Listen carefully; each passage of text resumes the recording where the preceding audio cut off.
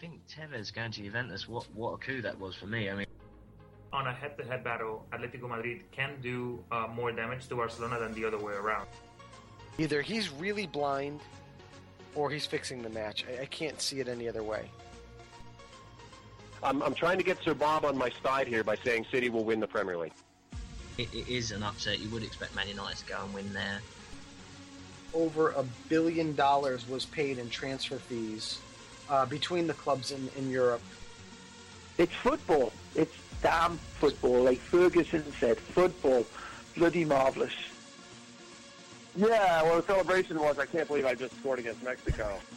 At one point, Parma, I think it's something like 224 players under contract. Hey, they're going to throw me out of here, fellas. You're going to get me arrested on your show. If you're a serious talent, you're going back and you're playing for Santos. You know, you're going back to play for, like in Argentina, for River Plate or Boca Juniors, or you're going to Europe. He looked like the Ryan Giggs of old. He was more creative than any player on the pitch. He made Mata look stupid. He made Rooney look silly. Now, the Premier League is the most exciting league out there. I think it's probably the best marketed league without a question. When you look at the draw for the Champions League, you kind of say, well, all the pieces kind of fell into place for everybody except City. I am your host, Joe Usello. Sir Bob, Mike Orr, my co-host, Rob Rojas, my trusted co-host, Ben the Machine. Good evening, everyone, and welcome to episode 344 of Low Limit Football on this 19th of December, 2021, our final show of the 2021 calendar year. And tonight, it is our final show, but rather than ease into the new year, there's plenty to talk about in the world of football. The Champions League draw is set, but not without a little bit of controversy. The EPL sees multiple cancellations due to COVID. We're going to discuss that. A legend is forced into retirement and will reflect on his career. And we're going to take a deep look at French football, especially how they're going to perform in the Champions League with our good friend and very special guest, Mr. Jonathan Johnson from CBS Sports. But first, let me get my co-host in here, Mr. Roberto Rojas. Ready for the last show of 2021? Absolutely ready. Hi, Joe. And yeah, this year has flown by so fast. And I think let's hope that for 2022, we make so many more great memories. And, you know, we got a World Cup going on too. And, you know, that's always a big part of the soccer world. So I'm definitely excited about that. Next year is going to be a very, very busy year for us, my friend. And I'm sure we're going to try to do some funky stuff and some good stuff leading up into that World Cup, which is going to be at the end of next year. We're a year, actually, I think today or something, I believe today's date, we are 1 year away from the World Cup final now. So it's going to be a great year. We still have teams that have to qualify for the World Cup. We've got a Champions League. We've got a couple of leagues to figure out. I mean, there's a lot going on here. So like I'd said, you know, we're heading into 2022, but 2021 is certainly not going quietly into that good night, as the famous poem says. So let's jump into it, man, because we got a great show. We've got Jonathan Johnson coming up in just a little bit. Our good friend, always glad to catch up with him and his insight into French football as well. But let's start with opening thoughts, because we're not going to have trivia tonight, and we're also going to have match of the week tonight, given that we're going to be off for a couple of weeks. We return on January 8th. And this time, you're the one that's not going on vacation, and I am the one that is going on vacation. So a little switch of events for us after 8 years of doing this together. A little change of schedule, but the same schedule for our listeners. So let's do our opening thoughts topic tonight. And our opening thoughts is certainly a concerning one. We are almost 2 years into this pandemic, and here we are again, canceling matches, canceling games. We've seen Germany shut their doors to fans, but they have not lost any fixtures yet, given the Omicron variant of the pandemic, or the COVID-19 virus. And, you know, we've seen them kind of move forward. We've seen Italy do very, very well and continue with all their matches, especially here on the weekend. We've seen France play their Coupe de France matches this weekend, and still planning to play that one more week before they go into their winter break for a couple of weeks. We've seen Spain continue. We saw Sevilla pull off a late winner against Atletico Madrid on the weekend here. But we have England. We have the Premier League, and this is where I guess the controversy is. The Premier League this weekend canceled 6 of their 10 fixtures on the weekend. I believe they've also seen them cancel 9 fixtures within the last week. due to the outbreaks in the teams for the Omicron variant, there's no plan on shutting down the league to kind of isolate these teams and isolate these players and get things back on a normal track. Although many of the teams and many of the clubs are calling for that particular thing to just happen. We've lost matches now. There is going to be eventually a competitive imbalance depending on how many matches and how many teams get canceled. I think Tottenham Hotspurs lost 2 matches over this due to COVID. We're going to see a competitive imbalance, Roberto, and moving forward, I don't know that that's good for the Premier League. I know they're suggesting shutting this down all the way to basically what would be the third round of the FA Cup and kind of restructuring the schedule a little bit. That goes a long ways. That would take us to January 8th and 9th. But are we looking at a situation where, coming up next week, we're going to have the Boxing Day matches midweek. We're going to have all these things. And it just seems difficult to squeeze these matches in given the crisis.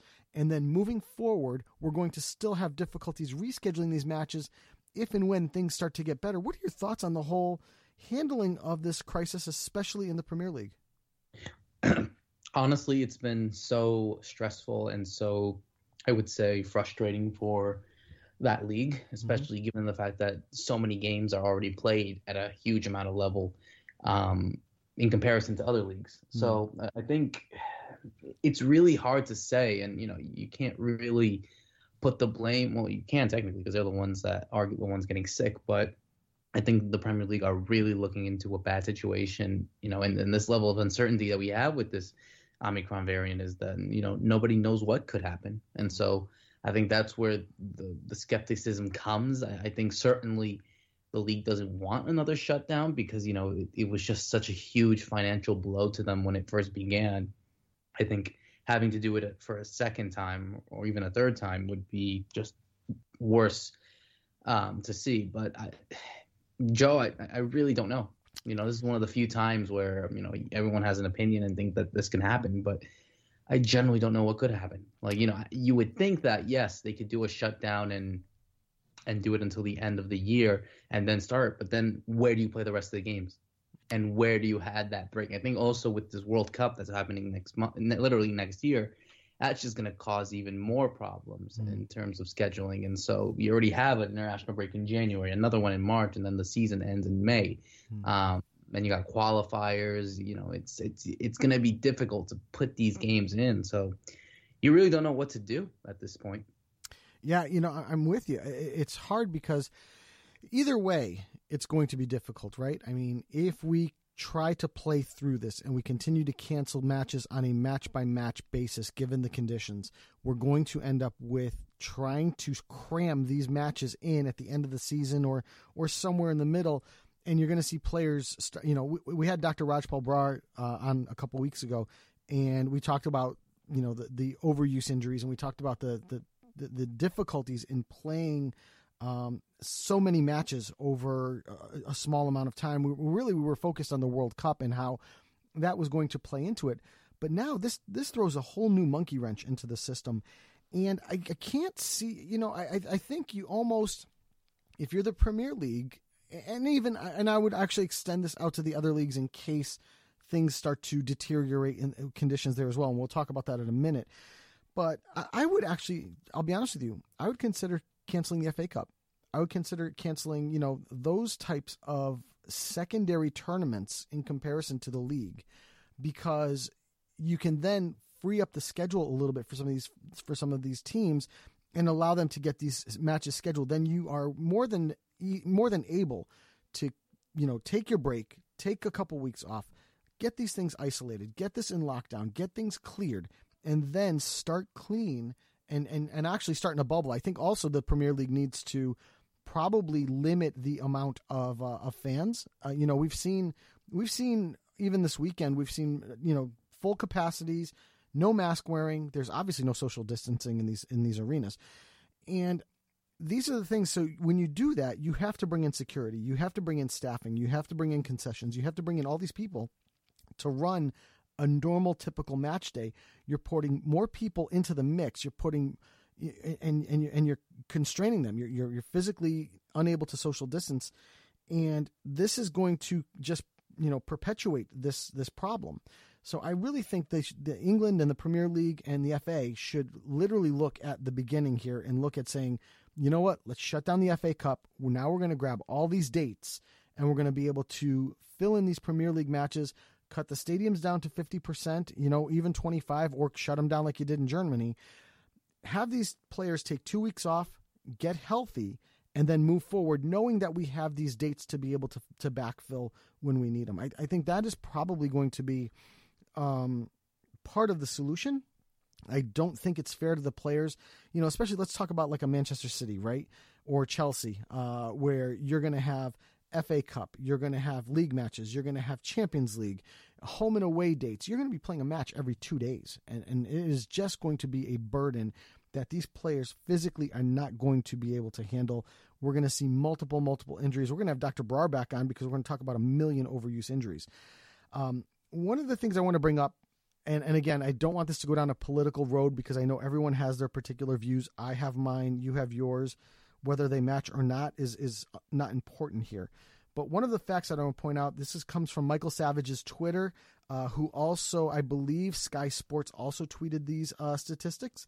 And you look at the vaccination rates of players and of teams and of leagues. And just reading from his tweet, we look at the Serie A, which is the highest. And it makes sense because Italy was so hard hit at the beginning of this pandemic that I think that Italians in general are a little more focused on the safety.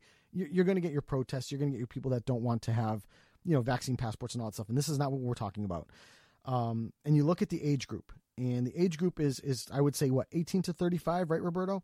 This is what we're looking at for all the leagues. The Serie A is 98% vaccinated among their players. That is an incredible, incredible statistic.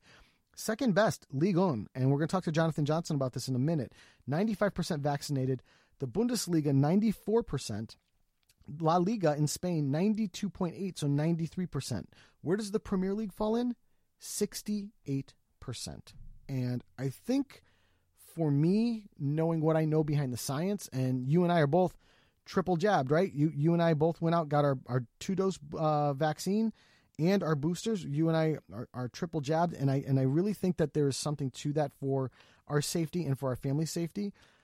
The statistics here don't lie. Ligue 1 hasn't shut down. The Bundesliga has not shut down. La Liga has not shut down. Serie A has not shut down. And when I watched the match on the weekend between Atalanta and Roma, when you looked in the stands, there I would say almost half of the spectators in the stands were masked, which you're not seeing in the Premier League. I think there's something to this. I think there's something to the masking. I think there's something to the vaccination rate of the players over the various leagues. And the result is England is canceling matches. We're not canceling them in the other 4 leagues.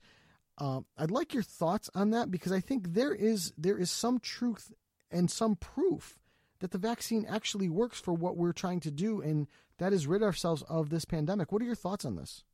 Yeah, I mean, look, we're not going to sit here and be scientists and go into that kind of spiel, I would say. But, I think what we've seen, and, we were fortunate enough, and knock on wood, obviously, that this doesn't happen to us, that we have not gotten COVID yet. And so it proves that, obviously, we're putting in the precautions necessary, but also it shows that, the vaccines work. Mm-hmm. And the vaccines work to save you from not dying or getting to a hospital. You could still get it.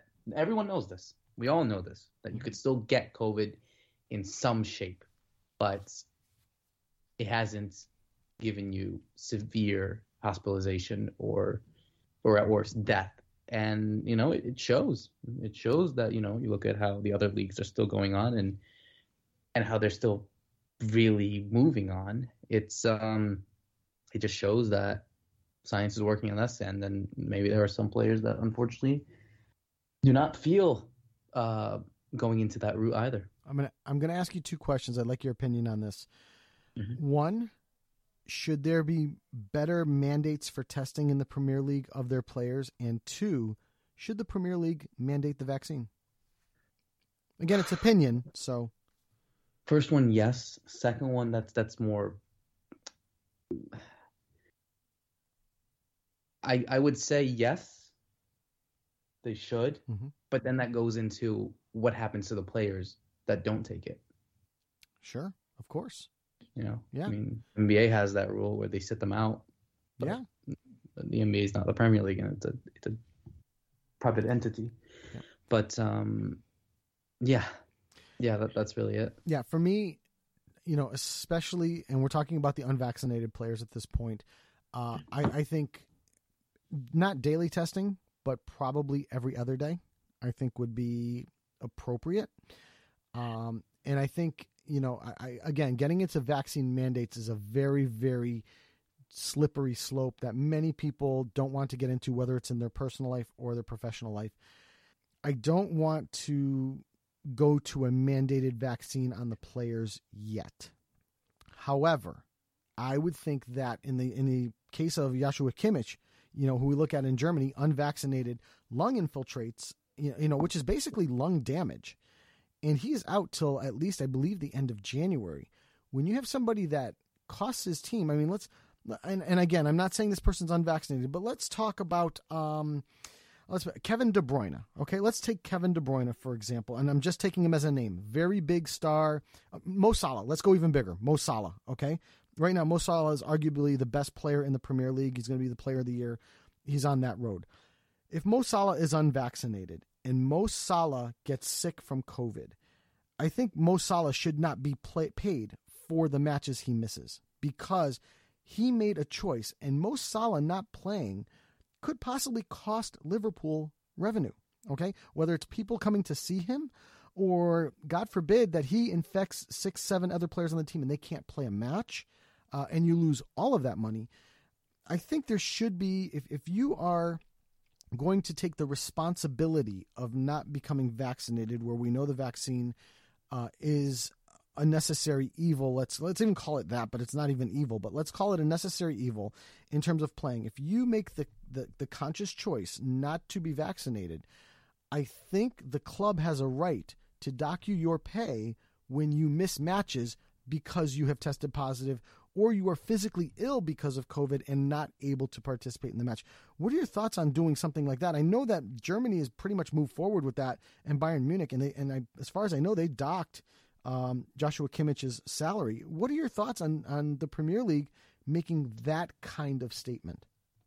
Yeah, I mean, I think it would be wise of them to do. I mean, certainly it puts him at risk and puts his entire team at risk. And, I think Jurgen Klopp said it well, I think a couple of days about this. It really is something that should be, from a moral standpoint, done, because I think no one wants to see their players getting sick, and I think everyone has their opinion. They're going to say my body, my choice, but when you're putting yourself out there, especially when you see these players for the majority of the year, you're going to get into those situations where you might indeed get sick. But no, I think everyone has the right to do this. And yeah, if it comes into a situation where we do see a Mo Salah sick and being unable to play,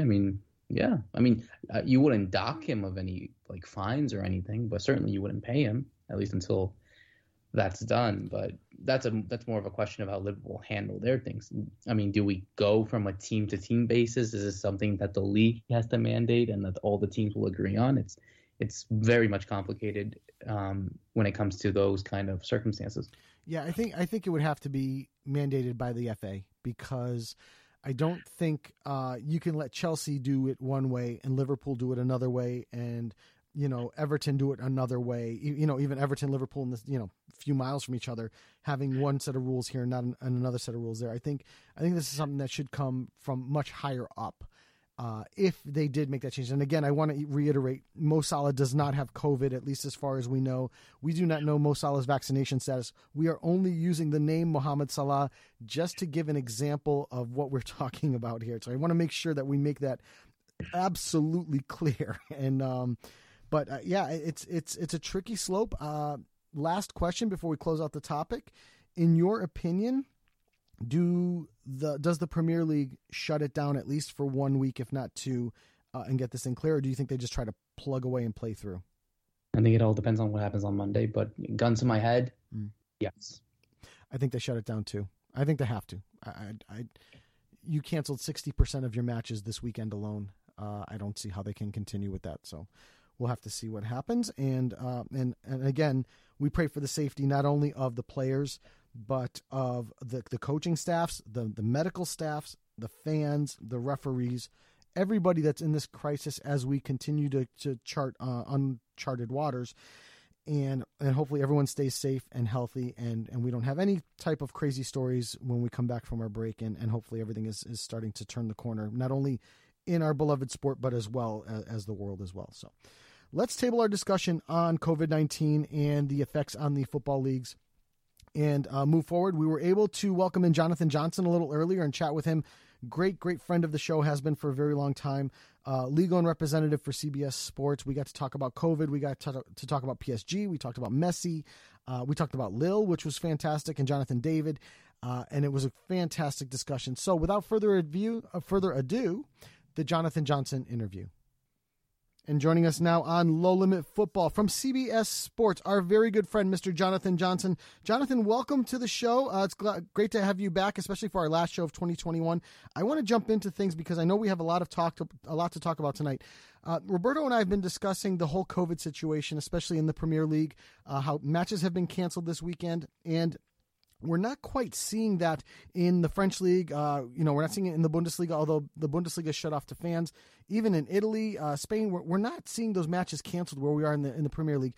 In your opinion, what have some of the other leagues done right that the Premier League has done wrong to end up where we are right now? Hey there, guys. Great to be back on with you. Thanks for having me on. I think, the scenes we're seeing in the Premier League at the moment are sadly inevitable. I mean, I think just a cursory glance at the statistics in terms of vaccinations shows already where the problem lies. I think, if I'm not mistaken, the Premier League is under 70%, whereas a league like my own Ligue 1 in France is around 95, if not higher. So, just that alone, I think, shows why, this is not impacting football in any of or many of these European countries yet, although we are starting to get, outbreaks in certain squads. I know Real Madrid have been dealing with a fair bit of that recently, Bordeaux here in France as well. So perhaps it is something that's going to become more of an issue in the next couple of weeks. But then again, it might not derail the season as much because these European leagues are not leagues that insist on ploughing on through the festive period like the Premier League does. And the other thing that I think plays a major factor, and I was saying this in a conversation on Twitter earlier, is the fact that the UK, compared to France, and I can only compare it to France because it's where I live, and I've been back to visit the UK a couple of months ago, so I've seen what it's like post-COVID. I was stunned by the lack of basic sanitary rules that are just not applied simply in the UK compared to France. For example, showing your vaccination pass, being made to wear masks on public transport. None of that was being enforced when I was there a couple of months ago at the end of October. So to hear that stuff is only being really truly enforced now when it's too late, when you've got the Omicron virus, absolutely ripping through the country, was very disappointing to hear. So to be perfectly honest, hearing that all these Premier League matches are being postponed is not surprising at all, knowing what the day-to-day reality is like in the UK at this moment in time. So disappointing, yes. Avoidable, also, yes. Jonathan, it's great to have you again, and obviously to close out 2021 with you. And, shifting gears obviously now to PSG and focusing on a player that, I think is so vital for PSG and has been ever since he's joined, and that's Neymar. Obviously, he's come into the season with an injury, leaves now with 14 games and 3 goals to his name, and obviously you could see that he could be an impactful on this day. But, I really wanted to ask, what do you think is the impact that PSG are going to have without him, obviously heading into the time that he's going to be out for, and looking at games that are happening in Liga? What kind of effect do you see PSG having without Neymar? I think in many ways Neymar's absence simplifies things for PSG in the fact that there's one fewer star name vying for, being the status of being top dog in this PSG side at the moment. I think it's unfortunate because I think Neymar is one of the star names that they need on the pitch more than most. Especially when he turns it on. There are very few who can do what he can do. But I think in terms of, getting guys like Mbappe and Messi on the same page, improving their understanding, I guess Neymar's absence has benefited that a little bit, especially when you look at the way that they've started to dovetail fairly nicely in the last couple of games against Club Brugge in the Champions League, and then again against Monaco in Ligue 1. But, I think as well, it kind of almost feels a bit futile trying to read too many positives into that sort of blossoming relationship when, with all due respect to him, and obviously he is still a phenomenal talent, Messi is not getting any younger. He's not exactly going to be the future of PSG. And while Mbappe hasn't extended his contract, there's always going to be rumours that he'll be off at the end of the season. So Neymar is pretty much the most key of key players for PSG at this moment in time, especially when you bear in mind how long his recent contract extension signed earlier this year ties into the club. So I think it's really, really important that PSG get him back on the pitch, sometime soon. And obviously, everybody is already going to have marked off in their diaries the Champions League clash with Real Madrid coming up in February. PSG really need Neymar back for that, and they don't just need him back in time to feature, over the two legs there. They need him back in time to build up his fitness, his match sharpness, heading into that key first leg, because PSG playing at home, they'll need to maximise that before they go away for the second leg, because obviously PSG finishing second in the group dictated that they won't play the second leg in Paris. So I think it's really, really important these next couple of weeks for PSG and Neymar. And there's been regular medical updates about his recovery. And it's confirmed so far that the initial diagnosis, which was about a 6 to 8 week absence, was accurate. So, that makes sort of seeing him again before the end of January very, very unlikely. But obviously that depends on how he continues to recover. And obviously, that's a perfect segue to my next question. And obviously, focusing on the two Liga sides playing in the Champions League round of 16 ties. Obviously, PSG taking on Real Madrid and Lille taking on the defending champions Chelsea. Obviously, two games that are very much difficult, I would say. Obviously, with Chelsea being the reigning champions and Real Madrid with the quality that they have.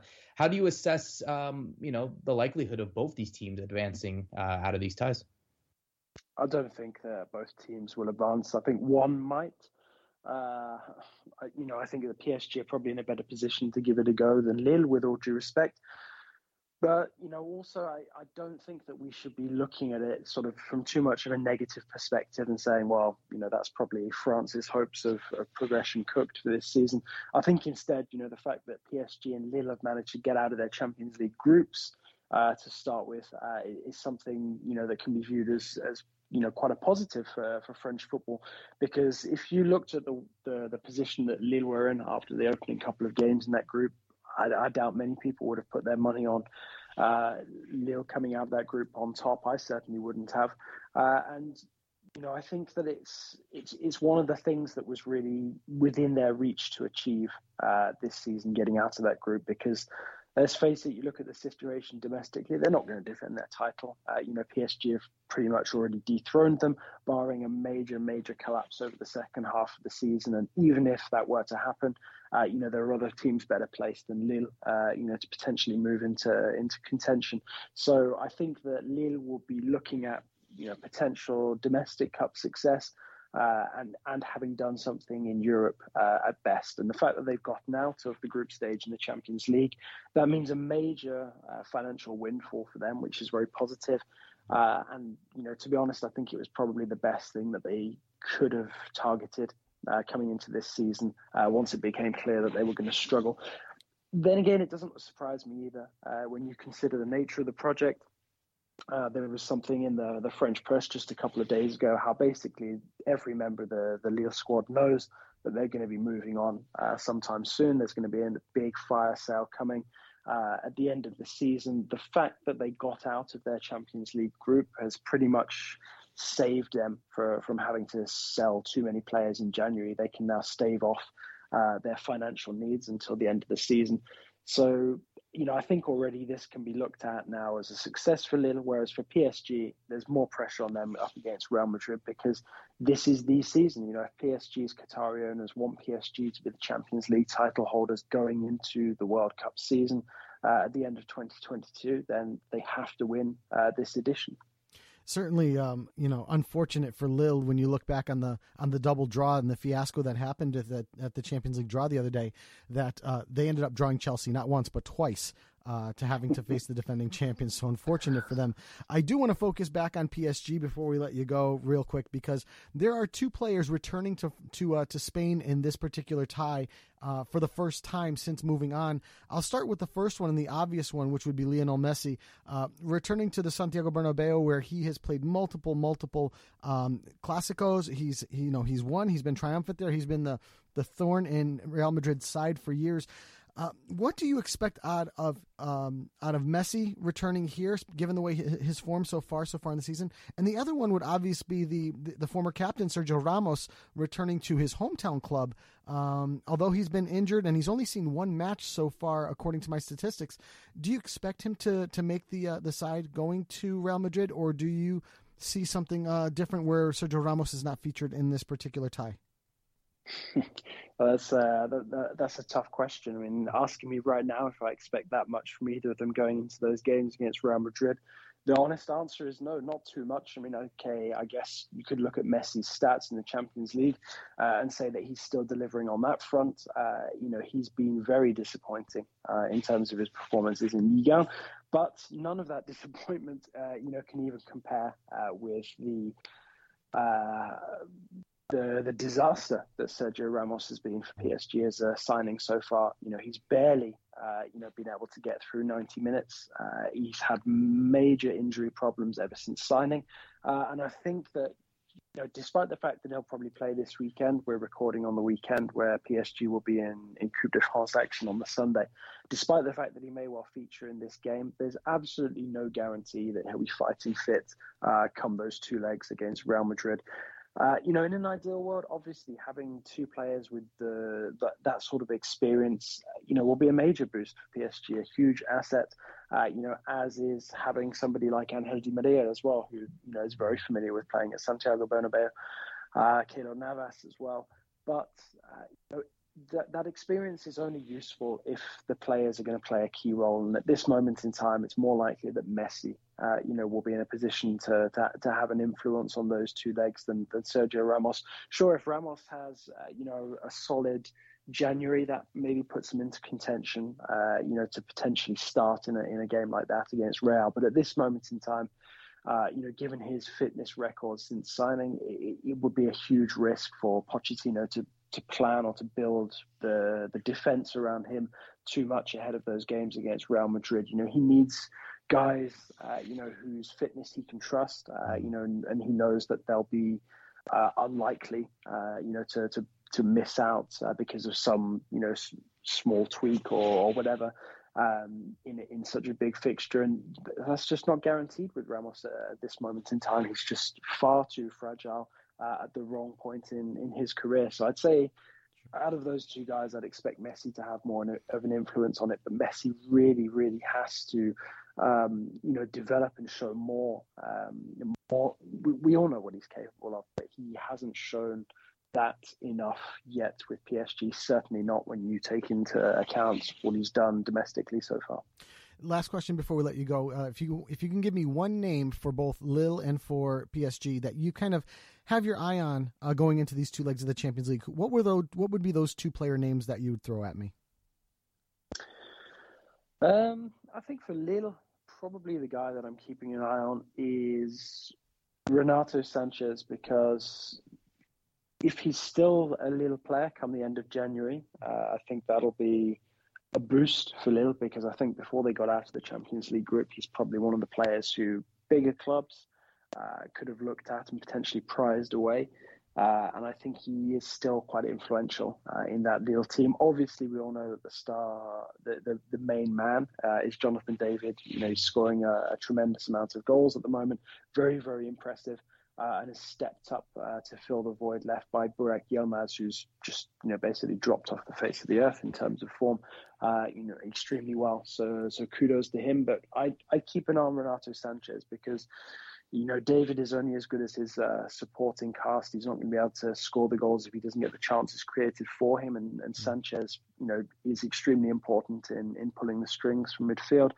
For PSG, it's a sadly predictable name, but I'm going to have to say Marco Verratti because we all know that when Verratti isn't fit and in form, PSG basically just might as well not turn up. So I think going into those two legs against Real Madrid and Chelsea, respectively, I think that PSG will need Verratti at the absolute top of his game to stand a chance, and Lille will also need Sanchez to be, extremely influential for them to even have a chance of, not losing both of those games over two legs. I hope that Lille can surprise me and keep it tight and respectable.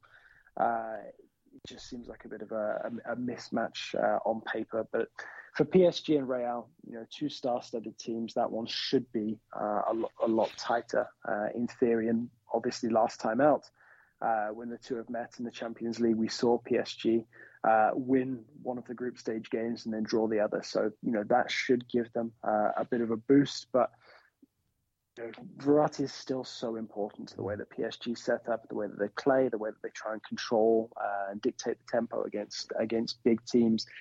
So, he will be absolutely key again here. I love the Renato Sanchez mention, but the Verratti name, you absolutely read my mind. So great stuff.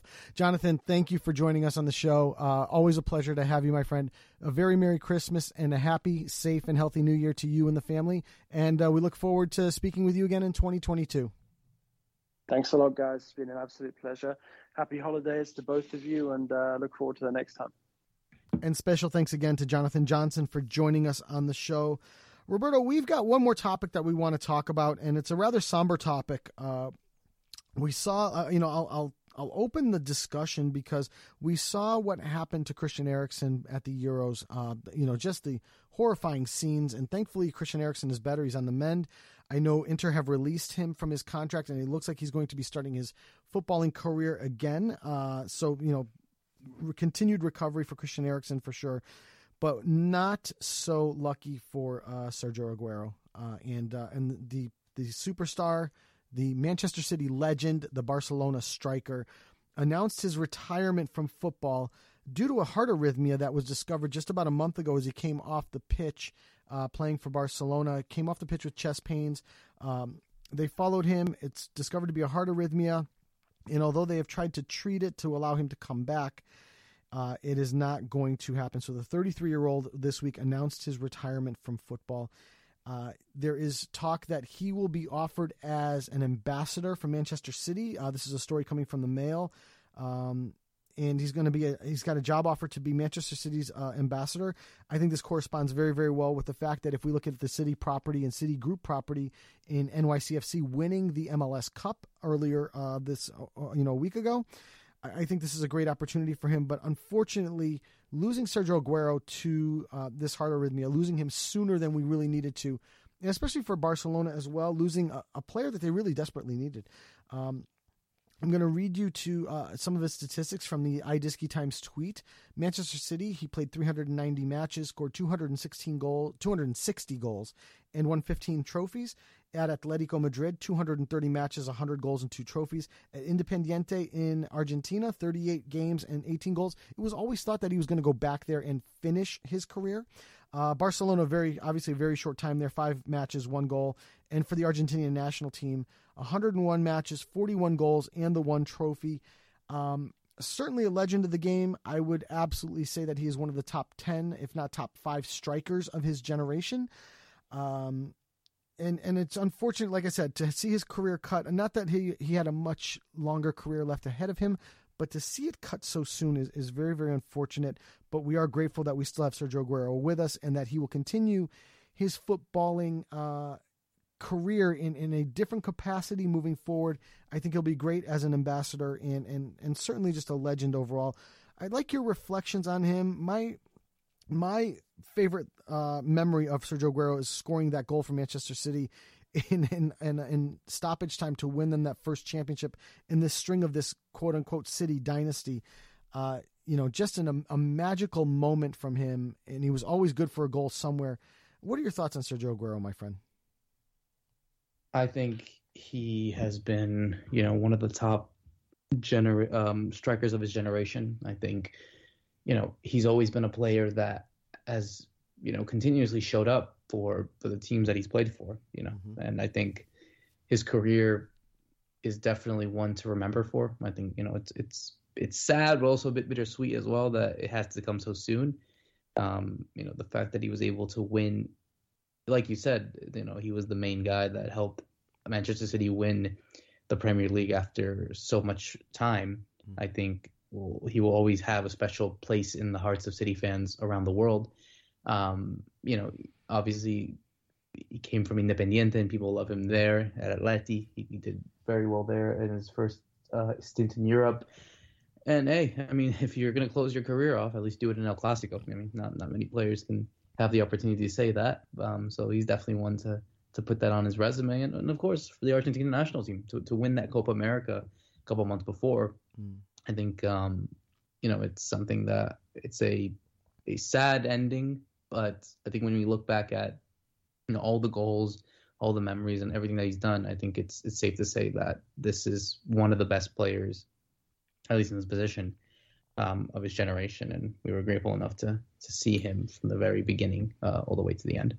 Now, I would even want to add that he was a respected player, respected both among his coaches and his teammates. You notice that respect when Pep Guardiola makes the trip to Barcelona for his announcement for his retirement. Somebody that he's coached, somebody that is, and for Pep to return to Barcelona for this. It speaks volumes of Pep's respect for Sergio Aguero here. And I think this is, like we said, it's an unfortunate thing where we're losing Sergio Aguero on the pitch, but we're seeing, we were thankful that we've seen a legend. And you and I, over the 8-year course of this podcast, we've seen plenty of legends. We're obviously in the middle of or towards the end of the Cristiano Ronaldo, Lionel Messi era, right? That would be the same as, let's say, we were doing this podcast in the mid-'80s and got to do this during the Diego Maradona era or something like that. So we've seen many, many, many great worldly players. And I think Sergio Aguero needs to be spoken about, not necessarily at the level of Messi and Ronaldo, but spoken up there with the top players of his generation because of the things he's contributed. And this is not a top 5 list for me or that kind of thing. I think there are many, many players that we would look at. We look at Gigi Buffon, we look at Giorgio Chiellini, we look at a bunch of these players that play in this era that Sergio Aguero played in over the last 10, 15 years, Robert Lewandowski and those types. And we can put Sergio Aguero's name in with those names because I think he belongs in those names. So, just losing a legendary player, just before his time, I think is unfortunate for us as fans because we don't get to see the greatness. I think, ultimately, I'll be honest with you, I wanted to see him play with Messi at Barcelona. I think it was really unfortunate that Messi chose now to leave as his friend Aguero is coming in to play. I would have liked to have seen both of them play at the club level. I think it would have been something fantastic to see. But, obviously we're robbed of that. But I think certainly a legend in our time and somebody that we will have to cherish his memories. And we'll go back and watch his highlights for eternity. So all the best to him and his family and continued health to Aguero as he battles the arrhythmia. And hopefully we'll see him sometime soon. Whether it's an ambassador situation or as a coach, we'll have to see what the footballing future holds for Kun Aguero and go from there. So, my friend, I know we've skipped Match of the Week. As far as Match of the Week goes, we'd like to just remind our listeners that we are off coming up over the next couple weeks for the Christmas holiday and New Year holiday. We will be back on January 8th. There will be Boxing Day matches, we anticipate. But many of the leagues will start to shut down as we move into this lull, and I think it's a timely lull given the topic of COVID that we talked about earlier, that hopefully things get straightened out and we move forward without any glitches in our beloved sport, no matter what. So, my friend, I have nothing left on the docket for the year. So without any further ado, I'd like to hit the closing music. Let's do it. All right, here we go. 2021, goodbye. So, for episode 344 of Low Limit Football, special thanks again to Jonathan Johnson for joining us on the show. As previously mentioned, we will be off the next couple weeks. We will be returning on January 8th with our latest podcast, episode 345, and hope to bring you in 2022 nothing but great content and great guests as well. We'd like to thank all our listeners for giving us a great 2021 and bearing with us. And as we move into 2022, hope to bring you some great shows. So to you, my friend, Mr. Rojas, I would like to wish you a very, very Merry Christmas, a very safe, happy, and healthy 2022, and many more years of doing this together. And thank you for all you do, my friend. Any final words as we hit the closing music? No, thank you to you as well. Thank you to everyone who's been listening and tuning in, for giving us the support as we enter into a new year. And here's hoping for many more great memories in 2022. Fantastic stuff. So, for episode 344 of Low Limit Football, I am Joe Usello. Roberto Rojas. Thanks for listening, everyone, and Happy New Year. Good night.